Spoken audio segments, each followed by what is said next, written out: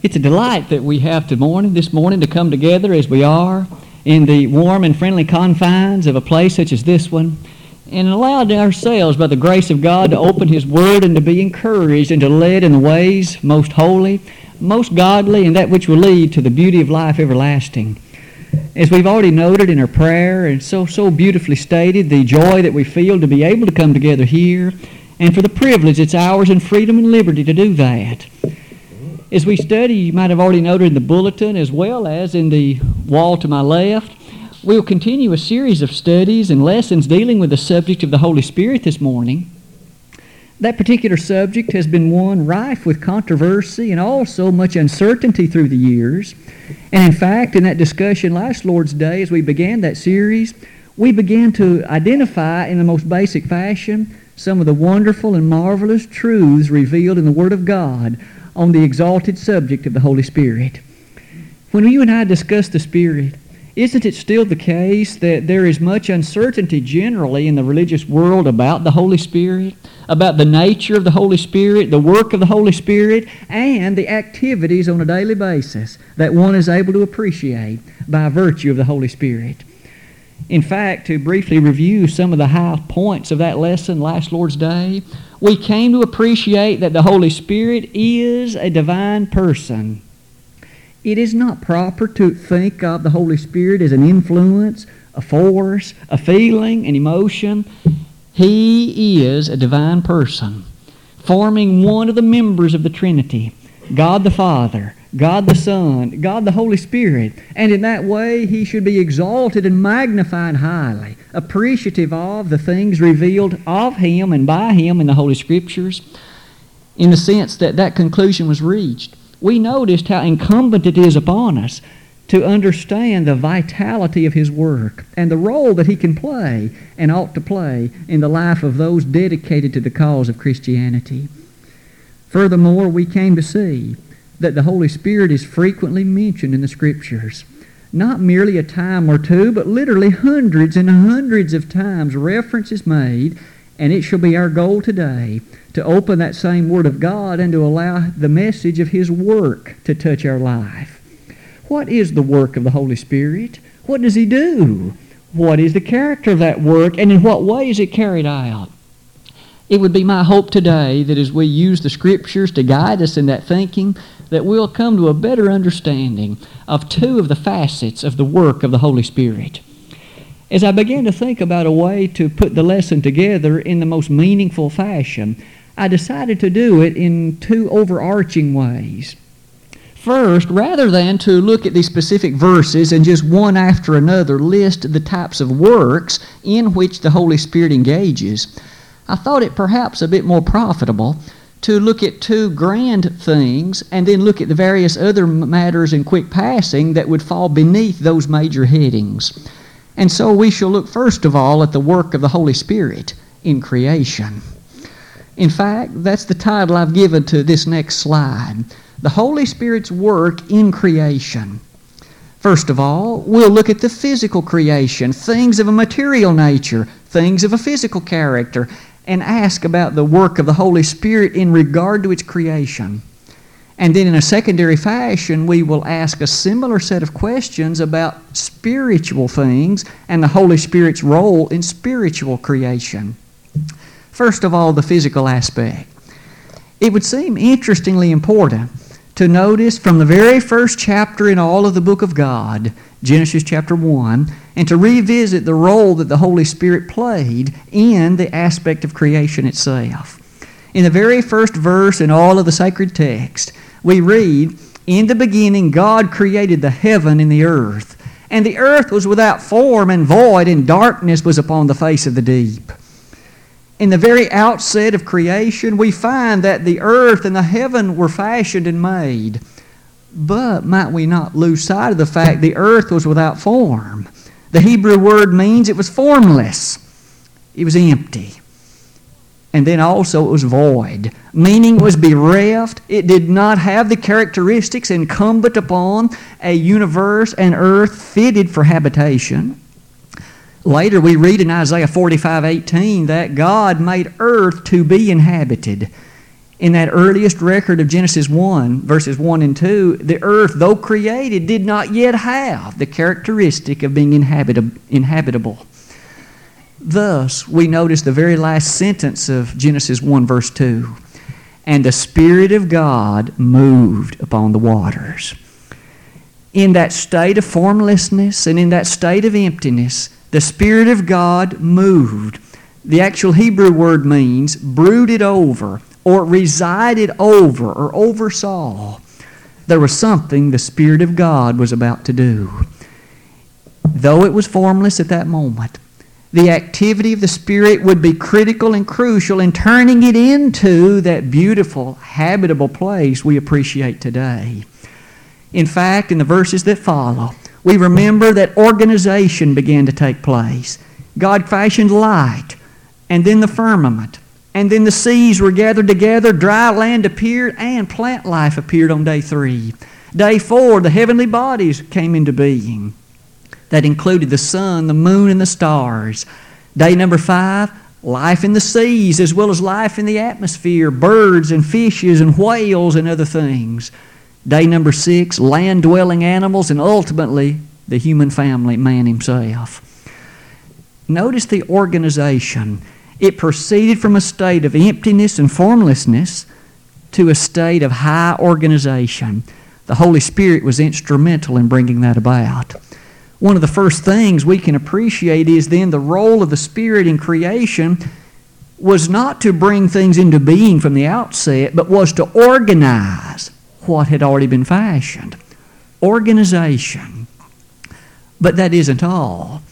In Psalm 104, verse number 30, the text that was read earlier this morning, we came to see a bit about the nature of the creative aspect of the Spirit, even as it relates to life itself. Might we pay a bit more attention just in passing to some of that way of thinking? And let's notice a few verses that also relate to it. In Job 26:13, speaking about those heavens again, even Job, that great patriarch of Uz, uttered these statements. By thy Spirit the heavens were garnished, or hath been garnished. That word garnished is a very tender word, identifying the aspect of beautification. The Spirit was involved in some way in making the marvelous heavens as beautiful as they appear to you and me on a clear evening and on a glorious night. That aspect of the Spirit so far has lifted high then the capability and the involvement of His organizational skills as well as His skills of beautifying. That is, to lifting to the present case of aesthetic pleasingness. That's an interesting thing to say about the Holy Spirit, isn't it? And you and I might be too often forgetful of that role that He played in the initial creation. Though we hinted at it earlier, let's in fact pay a bit more attention to the creation of man himself. What about human beings like Adam, the first man, and like you and me today? Does the Holy Spirit play a role in Adam's creation, or did He then? And does He maintain a role in the creation of individuals today when they're, say, born in their mother's womb? That kind of question perhaps is answered when we first revisit Genesis 1:26. On that 6th day of God's creative activity, was it that there said, let us make man in our image? When that statement was made, obviously the Holy Spirit was one of the listeners to that matter, and hence it should be anticipated that the Holy Spirit did have some role in the original creation of man himself. That creative role perhaps emphasized in Job 33:4. Later again, Job would declare and say, as he spoke about the character of and the beauty of the life that he enjoyed, notice he attributed it to the Holy Spirit. That God's Spirit was active and was the responding agent that made possible his life. As he made reference to that life itself in that text, he also would refer to it later in Job 27:3, that the Holy Spirit had a role in the sustaining of his life. All the while my breath is in me, the Spirit of God has given me life. The Spirit of God, yes indeed, the Holy Spirit. The beauty then of the Holy Spirit's role in the creation of the physical things of the universe, in the relation of the creation of life itself, in the beautification of that creation, as well as in the sustenance of it, all could be said to give us a clearer picture of the Spirit's role in physical creation. I would submit to you that that seems to only beg the question, what about in the spiritual realm of existence? Could it be that the Spirit also has a role to play in it that seemingly is very similar? Let us see. Beginning in this spiritual creation discussion, might I direct your attention first of all to the life of our Savior Himself. Did the Holy Spirit have a role to play in the character first of Christ and later of the capability of each person to become a Christian? If so, I believe we could conclude that He would have then a role of not only beautification, but creation as it relates to the spiritual aspect of life. Let's first notice the life of Christ Himself. In what way did the Lord come into this world? We might remember in Matthew chapter 1, verses 18 and following, the angel in fact told Joseph, "Fear not to take unto thee Mary thy wife, for that which is conceived in her is of the Holy Ghost." That is to say, it was the Holy Spirit responsible for the conception of Mary. She, in fact, in bringing the Christ child into the world, became pregnant, if you please, by the conceptive capability and power of the Holy Spirit. Thus, the Spirit had a role to play in bringing Jesus into this world. But not only that. On the occasion of His baptism, recorded in Matthew 3, verses 15 and following, on that occasion when our Savior submitted to John the Baptist in the act of baptism, might we recall so eloquently and beautifully that the Spirit of God descended on Him like as of a dove and dwelt upon Him. On that occasion, Jesus, you see, received that interesting aspect of and character of the Holy Spirit. And John 3:34 reminds us He did not have that without, that was to say, in a limited fashion. It was without measure. That Holy Spirit thus resided with the Savior throughout His life. So much so that it could even be said that when He went to the cross, was the Holy Spirit thus active and alive in Him, giving His life for my sins and yours? Perhaps Hebrews 9:14 will shed some light upon that conclusion.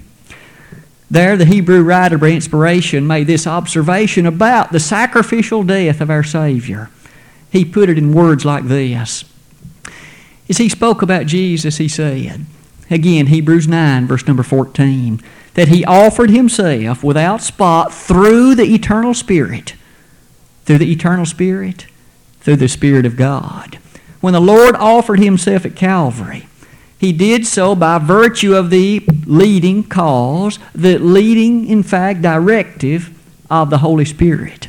As that Spirit had shed forth the will of God, the plan of salvation, the character of all that was housed in the Scriptures, that led our Savior to Calvary. And when He gave His life, He did so under the leading influence of the Holy Spirit. Later, after He had, of course, been buried, what about His resurrection? Did the Spirit have a role to play also in God again resurrecting our Savior? Romans 8, verse 11 says that He did. In Romans 8:11, we have, by inspired penmanship, Paul referring to the following act, that it was in His resurrection, bringing Him back to life, that the Spirit was active and alive, and in so doing has a role to play in the spiritual recreation of you and me as well. So far, we've seen thus the Spirit active and alive in many aspects of our Savior. I suppose the question then comes, what about you and me?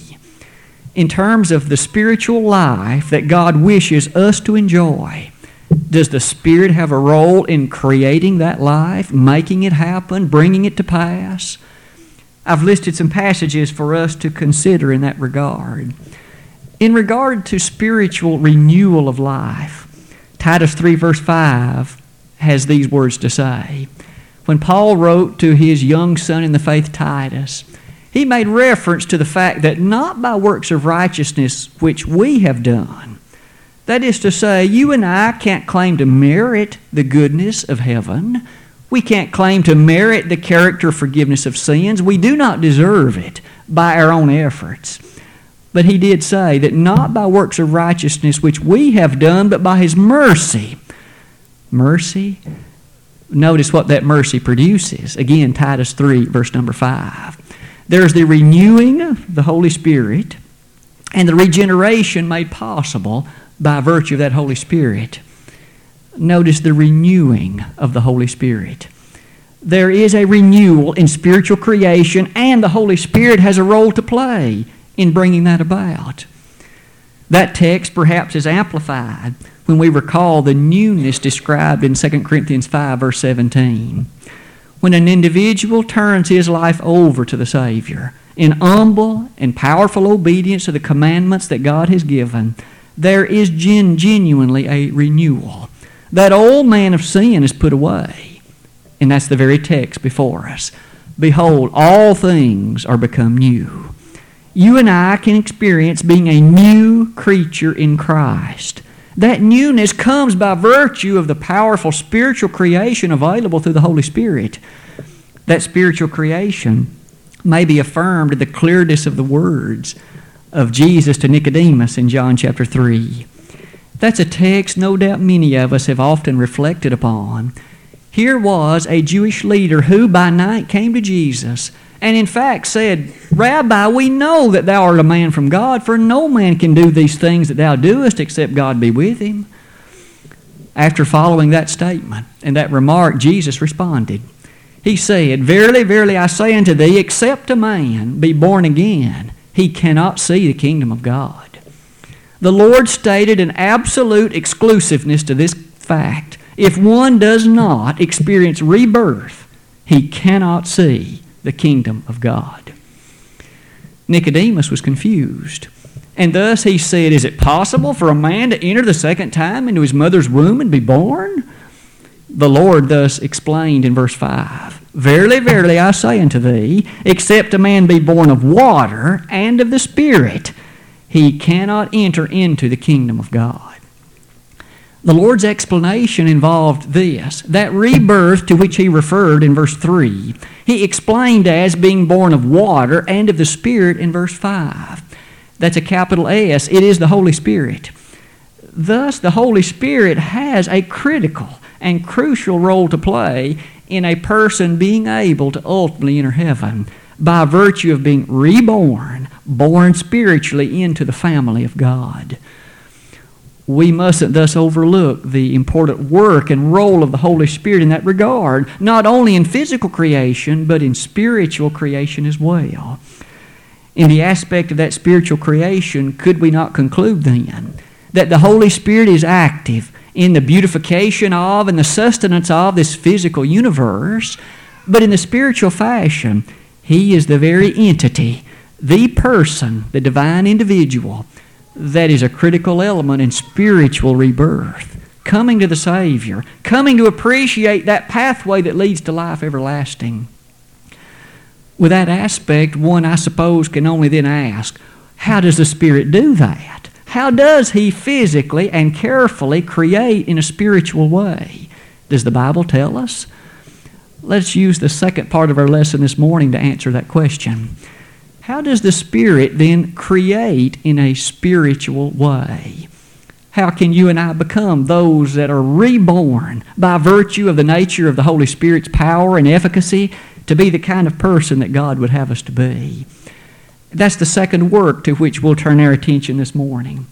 The Holy Spirit's work in revealing God's will.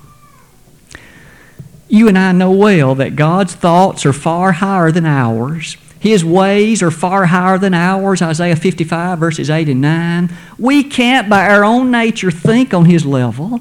We can't operate on His level, for He is infinite. But, thankfully, He has revealed, in one way or another, things that you and I need to know and things to which we must respond if we are to be pleasing in His sight. Let's begin thus and ask, how did God reveal and how does He reveal His will to you and me? Might I submit to you the Holy Spirit is the critical element in making that happen. It is the Spirit that brings the revelation of heaven to you and me and presents it to us so that we can appropriately respond to it as the commandments and as the statements are made available to us. Now, let's look carefully at some examples first to make certain that we see the way in which that's presented. First, in the Old Testament. As we look at various characters in the Old Testament, those who often did great things on behalf of the cause of God, notice that we can begin to consider Bezaleel as one example. Here, the children of Israel had exited from captivity in Egypt. As they moved on that way toward the promised land, God gave instruction relative to a tabernacle. This was a movable, portable place of worship, but God gave specific instruction relative to how it was to be constructed, the furniture within it, the things of which it was to be comprised. Here's where the role of Bezaleel enters.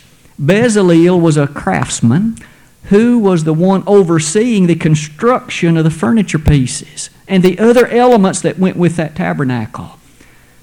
How did Bezaleel construct those things correctly? How did he, in fact, by the mere workmanship of humanity, be able to make it the way that God desired and commanded it to be? May I submit that Exodus 35:30 is the answer. There it says the Holy Spirit came on Bezaleel. Here he was empowered by that Spirit, and as a conclusion and result thereof, he was able to make and fashion those pieces in accordance to the command and the will of God. But consider one of the judges, namely the judge known as Gideon in Judges chapters 6 and 7.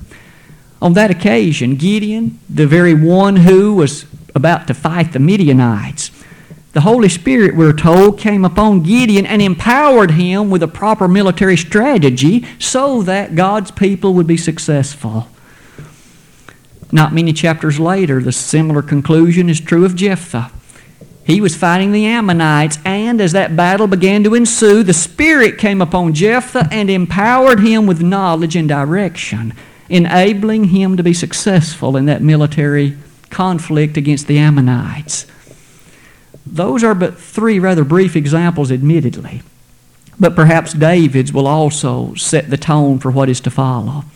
In 1 Samuel 16:13, David, we find, at the occasion of his anointing by Samuel, was an individual upon whom the Spirit dwelt, and as such, he would thus be a strong defender for the cause of God. He finally would, of course, be the king of Israel for a total of 40 years. This man David would later himself say in 2 Samuel 23:2, "The Spirit of the Lord spake by me, and His word was in my tongue." David knew well the Spirit was speaking through him, and as he thus gave commandments to the people, it was not his own ideas. It was God, through the Spirit, revealing that thing to him of which he then spoke. We have seen in those examples that the Spirit thus empowered individuals to perform the will of God, empowering them and making them aware of the things that God wished them to know. That, I suppose, leads us then to say, what about the New Testament? Is there anything like that said about the Spirit in the New Testament? Is He still instrumental in bringing God's will to the human family, in making it available to them by way of awareness? The answer is yes. Let's begin in Matthew, the 10th chapter.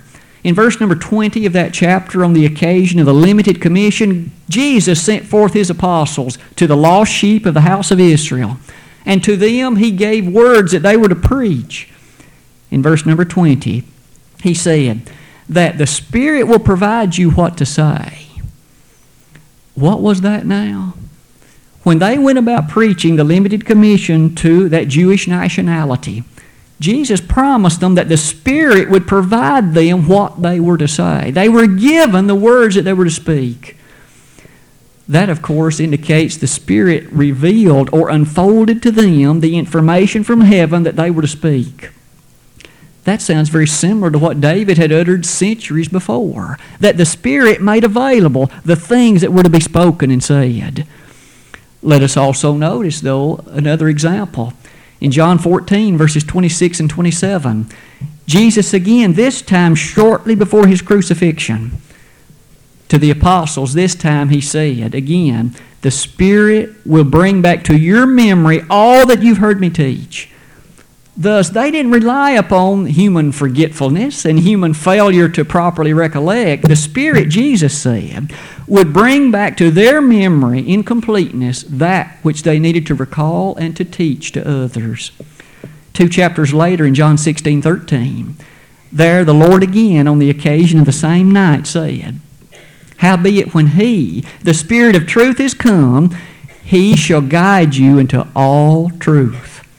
For He shall not speak of Himself, but that which He heareth, that shall He speak, and He shall show you things to come. Isn't it amazing that Jesus thus said, He, namely the Spirit, will guide you into all truth?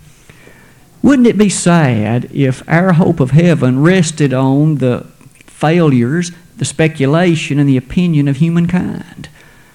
I'd submit to you the brightest scholar that's ever lived still is a failure in regard to knowing the thoughts of God unless God revealed it. We can't think on God's level. We are far beneath Him. He's infinite in love and might and justice and power. Jesus told those apostles that when they preached the Word, and the record is given in the book of Acts, it wasn't their opinions. He will guide you into all truth. Thus, when Peter stood up on Pentecost and preached that gospel sermon, the Holy Spirit was guiding the words he spoke.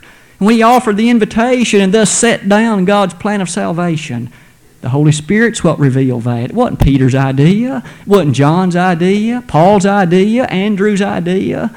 It was the Holy Spirit's revelation. And so it is that when we appreciate the power of those statements, perhaps no text summarizes that any better than the text found much later in the New Testament in 2 Peter 1, verses 20 and 21. On that occasion, the inspired Apostle Peter said this, knowing this first, that no prophecy of the Scripture is of any private interpretation. For the prophecy came not in old time by the will of man, but holy men of God spake as they were moved by the Holy Spirit. In what way thus did Peter describe the matter before us? He first made note that even those Old Testament prophecies, they weren't merely human thinking. It was not the brightest thoughts of the prophets of that day. There was something far grander behind it. Those prophets spoke the character of the will of God, and they did so by the leading influence of the Holy Spirit. When we thus see that the Holy Scriptures, to which we so often turn for guidance, for direction, for comfort, and all other things significant and vital in life, it was the Holy Spirit that penned this book. We often attribute it to 40 writers over roughly 1,600 years. And it's true that the pencil was in their hand. But who was providing the thoughts and the words that they wrote? It was the Holy Spirit. Let's note again the wording in verse 21. But holy men of God spake as they were moved by the Holy Spirit. The Greek word has the following connotation and idea behind it. It's very much like a vessel on a very still body of water. The Greek word, again, with the idea behind it is this. It is the wind that directs the sail and leads the boat to where it ultimately has as its destination. That's the same idea here. The Holy Spirit superintended and led those writers to write what they wrote. Thus, when you and I open the Scriptures today, is God still thus through the Spirit providing us the vital information and the revelation of His will? We still have it right here. Thus, the Spirit, in a way, has told us, by virtue of having it penned and written, the conclusion and fullness of God's will. That's a wonderful blessing, isn't it? We don't have to rely upon visions and psychics and dreams and other things. We have all of God's revelation right here. In fact, we're told in 2 Peter 1 verse 3 that according as His divine power hath given unto us all things that pertain unto life and godliness through the knowledge of Him that hath called us to glory and virtue, whereby are given unto us exceeding great and precious promises, that by these ye might be partakers of the divine nature, having escaped the corruption that is in the world through lust. Hence, how much of God's needed will for us has been revealed. Peter said all of it that pertains to life and godliness is found within the pages of God's inspired book. The Spirit has done His job well, hasn't He? All things that pertain to life and godliness are in this book. With that appreciation and character, perhaps we can notice, interestingly, just a few concluding thoughts, and then the lesson will be yours for this morning. Among the things that could well be said, the Bible on many occasions attributes directly the Scriptures to the Holy Spirit Himself. We've already noted that text in 2 Peter 1, but could I quickly point out a few others, such as Mark 12:36, and such as Acts 1, beginning in verse number 16. On those two occasions, inspired New Testament individuals quoted from the book of Psalms in the Old Testament, quoted from that book, and said that the Holy Spirit wrote it. Now, it was, in fact, a book that David penned, but notice on two different occasions in the New Testament, it's attributed to the Holy Spirit. Thus, when we read the book of Psalms or any other of the 66 books of the Bible, we are reading that which literally the Holy Spirit wrote. Not only that text, in Isaiah 61, beginning in verse number 1, we find a very compelling Old Testament passage, and it's one that's quoted verbatim by Jesus in Luke 4. Jesus, however, made statement of the fact the Spirit was what revealed that word. Thus, whether it be the prophecies of the Old Testament, the epistles of the New Testament, it matters not. The Holy Spirit is the entity, the person that in fact revealed it. One could consider the prophecies of Ezekiel in Ezekiel 11 verse 5, where again it is there said to be a result of the Holy Spirit. Or in fact, one could even consider 1 Corinthians 2 verse 13. When we make recollection of the fact that eye hath not seen, nor ear heard, nor hath been made known to man the glories that are revealed and that are in waiting for Him. There's one interesting conclusion, though, about that. And it comes in verse 13 of that same chapter, when it says, the Holy Ghost teacheth. The Holy Ghost does teach. The Spirit teaches, and here is His textbook. This is the book by which He teaches and makes known the things of the human family, the things that men must know and must obey if they are to be spiritually created after the way that God would have them be. Perhaps these things have led us to say that we can conclude our lesson by very briefly highlighting these things we've seen. First, the Holy Spirit's activity in creation physically. It beautified. It organized. It turned that which was formless into that which was beautiful. Similarly, in the spiritual realm, the Holy Ghost's work in creation involves making that which was not there before. A person lost in sin can become a new creature in Christ under the leading influence of that which the Holy Spirit has provided. That led us to the second part of our lesson, namely the Spirit's role in revealing God's will to the human family. He did it to Bezaleel, He did it to David, He did it to Jephthah and others, and we also notice that He does it to us. He reveals God's will for us. Today, then, might we ask, are you an individual who's following the leading influence of the Holy Spirit? Not as though now that as we have already learned that He appears by some small still voice, for He doesn't. His influence is found in this book, this production. Are you following it? Have you given your life over to compliance with it? Do you live in accordance to it? The first matter would then be, have you become a Christian? Are you an individual who in fact has been spiritually created? If not, you're lost in sin, friend. You have not yet availed yourself of the blessed sacrifice of the Son of God. You haven't yet come into covenant relationship with God. Jesus sent His Son to die for you. His Son shed His blood for you. He was resurrected to life that you too might one day be resurrected to live with Him forever. Don't neglect that gift. Don't neglect that sacrifice. Don't rebel against it. Openly give your life in humble submission to the commandments. You're told that you must hear the word of the Lord. You must believe that Jesus is the Son of God, John 8:24. You must repent of your sins, Acts 2:38. You must confess Jesus' name as the Son of God, as enunciated in Romans 10, verse 10, and you must be baptized for the remission of sins. That's stated again in Acts 2:38. If we could help you today accomplish that and make that real in your life, you could be spiritually created as you come forth from that watery grave of baptism.